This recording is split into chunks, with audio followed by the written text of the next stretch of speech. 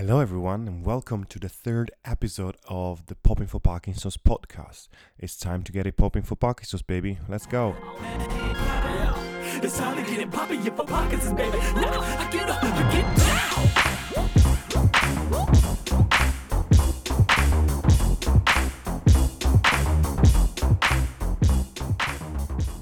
First of all, thank you so much for joining in. This is the third episode, and if you haven't checked out the first and second episode, please go and check them out. Also, before we start, I just want to say massive shout out and thank you to all the people that got in touch with me regarding questions and topics and suggestions and stuff. Thank you for that. I appreciate it. So let's begin this episode. And the topic of this episode is, why are you not dancing? Let's put it that way. This is the topic of today. So why am I saying this? Because one of the questions that I regularly get is, why do you even offer dance classes for people with Parkinson's? Out of all the things that someone with Parkinson's might need or desire, why dance? Some people even say, these people need to rest and they don't have time and energy for dancing. They have more serious issues to think about and deal with, which actually is a way more common thought than I expected, really. And for me, this is an obvious answer because, to me, everyone should learn how to dance. Everyone can dance and everyone should dance. This is a no-brainer for me. But then again, I have a dance background and all the people around me are somehow in the dance world and field and industry, so they know what I'm talking about, and this is what I hear on a daily basis, basically. Because for us dancers, it is obvious the power of dance and the effects that dance has on people. And we know how great it feels to just dance and have a boogie. It's as simple as that, but it just really wakes you up and gives you energy, and it's just fantastic. But then this is not just that. This is not just about having a boogie and whatever, it doesn't matter, life is short and that sort of thing. Because trust me, this is not about that. So let me break it down a little bit more and let me say why everyone should learn how to dance. I believe that the skills that you acquire by learning how to dance are absolutely valid and transferable to any sort of thing that you do in your life. Because think about it, dancers have so many skills that they have to have in the first place or they learn with the training. And these skills they have to have in a way in order for them to have a good practice and get to a level of mastering of their technique and expression, as well as maintaining a healthy lifestyle and a healthy career as much as possible, of course. Considering that dance doesn't give you any money most of the times, so we don't do it for the money. So why do dancers choose to be dancers in the first place? And what are the skills that a dancer needs in the first place, or a skill that you get when training dance? And when I was thinking about this episode and this topic, so many skills and so many ideas came to me. As dancers, we forget how skilled we are in a way. Because again, society most of the times doesn't really care about us and thinks, oh yeah, you're dancing because you're not clever enough to do some maths and whatever, you know. When in fact, actually, it's exactly the opposite. But I'm gonna break it down for you and you'll see why. So yeah, you're welcome. Thank me later. Anyway, so let me start with patience. Dancers have an incredible amount of patience. They have to, because it takes time to get better. And this is in life in general. It takes time to do things. Even if you're talented, you still need time to practice and perfect your mastery and your technique. And some theories even say that it takes 10,000 hours to become a master in anything. Well, that takes a lot of patience. And together with patience, the next one would be resilience, because we are incredibly resilient. We just keep going no matter what. We keep training. We are dedicated, which again is a skill that a lot of people don't necessarily have. It's actually quite hard to train these skills as a thing by themselves. And I believe dance is a great way to learn how to do that, how to be patient, how to be resilient, etc. Another thing is dancers always have the desire to improve and get better. And I'm sure that if you ask any dancer that you know, they will definitely know for sure what they need to work on, because all they hear in their training most of the times is what are the things that they need to work on, rather than the things that they already have or they're good at. Now just pause for a moment and think about this, right? How many people do you know that have this constant desire to improve themselves? It is a great thing to have, to make yourself better and to make the world and the community around you better. And actually, not a lot of people have this trait, and dancers definitely do have it. Another one that I love is learning how to fall. We fall all the time, no matter the technique, no matter the dance style. It happens. You're learning, you're practicing, you're pushing yourself to the limits, so of course you're gonna fall. A lot of our training is about learning how to fall so that in a way you protect yourself from injury, and in another way you style it out so that basically the fall becomes something that you can turn into a dance step or a starting point for a new move, for example. And in life, everyone falls many different times, actually, for many different reasons. So learning how to fall and how to deal with falling is an incredible, valuable skill. Another one that I think is huge is listening to your body and tuning in with yourself. In this world and age of, yoga and healthy lifestyle and tuning in and taking care of yourself and things like that, which in a way I appreciate and understand and respect, a lot of times it feels to me like this is very superficial in a way. And a lot of times it feels like it's more of an image that people are trying to give out rather than actually listening in and tuning in with yourself. And in dance, you need to be able to listen to yourself. And it's something that you train every day, because you need to be able to recognize where you are every day, how your body is feeling, what do you actually need, how much can you push yourself today. Listening in general is a great skill that we acquire with the training. And listening becomes something about the body, but it could also become about the mind and the thoughts. And at the same time, you can then turn it into listening to other people, which is the next point. When it comes to dancing, partnering is an essential part of the training. Again, no matter the style or the technique. And when it comes to partnering, this is such a huge skill to have that really, for example, helped me in my general life, non-dancing life. Because, for example, I was able to listen to myself and my partner, whether that's my dance partner in a duet, as well as my love partner, as well as my friends. And when it comes to partnering, you always need to make sure that no one gets hurt. You learn how to fall in the first place, so you know how to deal with falling and failure by yourself, and you can protect yourself. And at the same time, you learn to protect your partner. So say you're doing a lift, right? And something goes wrong and you both fall. What we train is to protect your partner's head with our hands or body. Bearing in mind that we already know how to fall, so we know how to protect ourselves. We just need to always make sure that even our partner is safe and secure and doesn't get hurt. Now think about this for a moment in your daily life, how valuable this skill could be. And this could be on a very personal level, on a relationships level, on friendship level, but also on a macro scale of like politicians and migrations and different culture, and all of them could really do with learning how to listen and protect your partner. And don't get me wrong, partnering is a very hard thing that we learn in dance. And I also want to make clear that when it comes to partnering in dance, both people have to give weight in order to have a good duet, which basically means both parties give energy and weight and attention to the duet, so the input has to be the same.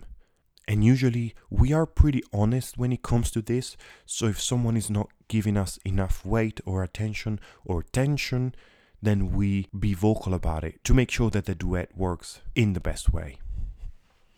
I also want to bring out another point, which is feeding your body with healthy stuff.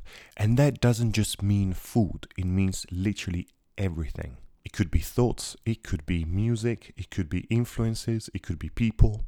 In order to have a healthy lifestyle and career, we need to make sure that our intake is the healthiest. And we're not perfect, of course, but we always try, again, to improve ourselves and our diet. And when I talk about diet, I don't talk about food only. And in hip-hop specifically, we can really learn from the OGs that didn't necessarily have this healthy lifestyle intake in that sense.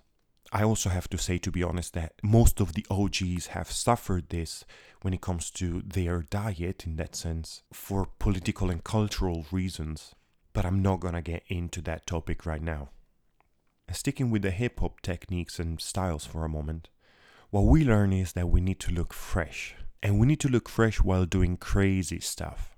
So it is a real skill that we learn to make incredibly hard things look effortless. Just like ballerinas, really. Ballerinas, for example, are incredibly strong. Their internal muscles are ridiculously trained. And yet they make everything look effortless and beautiful. Now, of course, if this is done in a weird way and in a wrong way, it could actually not be beneficial. Because if you twist it, you might take it as, oh, alright, so I'm just gonna give an illusion of me and give a different image of me, even though I'm struggling and I'm hiding the struggle. So this could be an interpretation of it if you wish. But again, this would be a twisted version of the original idea. And also this looking fresh while doing crazy stuff thing is probably the reason why a lot of people think that what we do is easy. Because we actually try our best and sweat hard so that our crazy things look effortless for them. So that the audience can just enjoy the beauty of the movement and of the phrase and of the choreography or the routine or the improv or whatever, without actually stressing that what we do is actually incredibly difficult. And following from that, dancers can be considered as athletes with creativity, because dance looks at training the body and the mind and the soul and the spirit, as well as the creativity. And when it comes to training, for example, there are different ways of training, of course, with different styles and techniques. But there are also ways in which we can train our dance skills that are not style specific. So for example, set movement and learning a routine and a choreography works a certain part of the brain, which is the part of the brain that helps us with binary questions. So for example, if you train and learn a routine, your brain will be fired up in the areas that are used to answer binary questions. On the other hand, when we train our improv side, so the freestyle, the brain responds differently.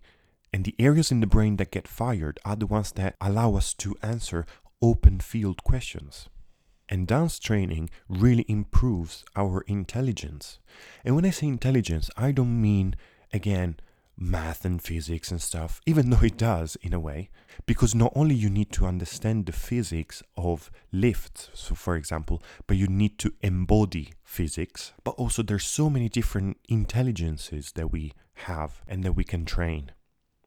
Another skill that I wish so many people had is the spatial awareness, especially in public transport. In places like London, it gets crazy. People have no idea where they are, where they're facing. They just bump into each other. And as a dancer, I really struggle with that. Because as dancers, we are always aware of our surroundings. We also usually train in small spaces, so we need to make sure that we don't break stuff around us, as well as not breaking ourselves. But if that does happen, and we break ourselves somehow and we have an injury, we learn how to deal with the injury. So injuries do not stop us in a way. And most of the times we use them as starting point for new creative approaches to dance and movement. So say for example, if you break your arm, what do? Do you just stop? Well, dancers usually do not stop. They just have a broken arm, but they can use the rest of their bodies just as much. And what they do is they find new creative approaches to using the body without the arm, or maybe moving the broken arm in a cast in a very specific way that could then lead to a new routine, a new improv, a new concept, etc. And again, this is a skill that in life is so useful because there's so many injuries in life, and not just body related, that happen way more often than we want and we wish, really. And so many people get stopped by this. And again, it's about turning the injury into a starting point for new creative approaches. I told you it's going to be a long one because there's many skills that we dancers have and learn. And another one is definitely how to relate to people. Because when it comes to dance, it's not a hierarchy, it's not about who has the money or not, or if you are of a certain color, or if you have a certain background. Dance embraces you as a student, and that's all that matters. And everyone is trying to improve on themselves. So there's really no time for bitching, because we're all busy trying to get better. So there's no time for bitching. And in this crazy world, trust me, this would be a skill that I would love to see in many more people. But bringing it to a close, the number one skill that I think we dancers learn thanks to our training is being comfortable, being uncomfortable. This is the biggest lesson that dance taught me.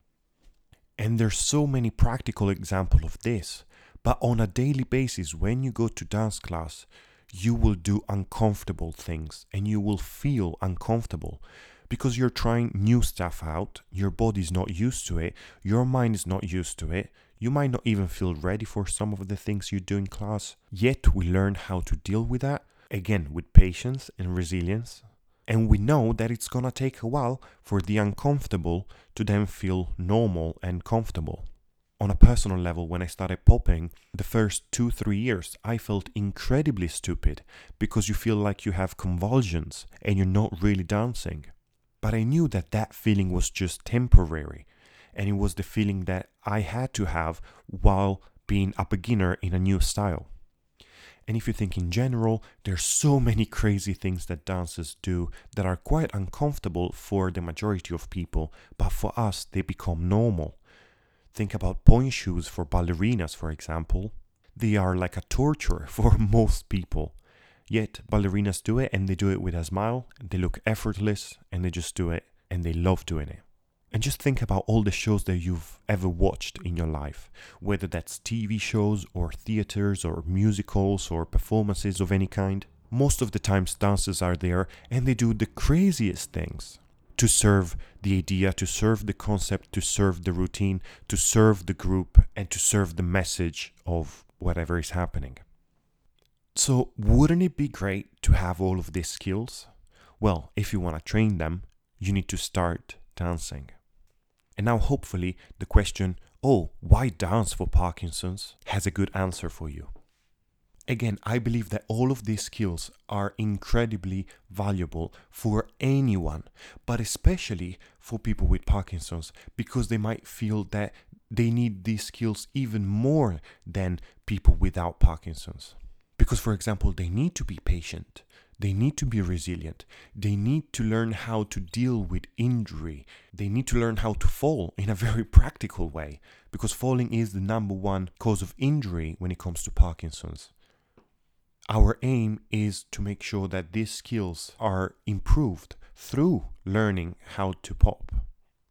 So now next time you see any performances that include dances, not only you're gonna be amazed, but you will look at it differently, and you would have hopefully a different vision of what dancers do and the skills they have, and how valuable dance is in our life. My old teacher used to say, dance training is life training, which I believe is very, very true. So today for you, I don't have a question necessarily, but I have a suggestion, which is, if you want to become a better human being, go and start dancing. Thank you very much for listening. Please make sure you subscribe to this podcast. Also, let us know via DM on Instagram and Facebook at Popping for Parkinson's if you have any questions or thoughts or topics for the next episodes. But for now, enjoy the music and I'll see you next time. Peace.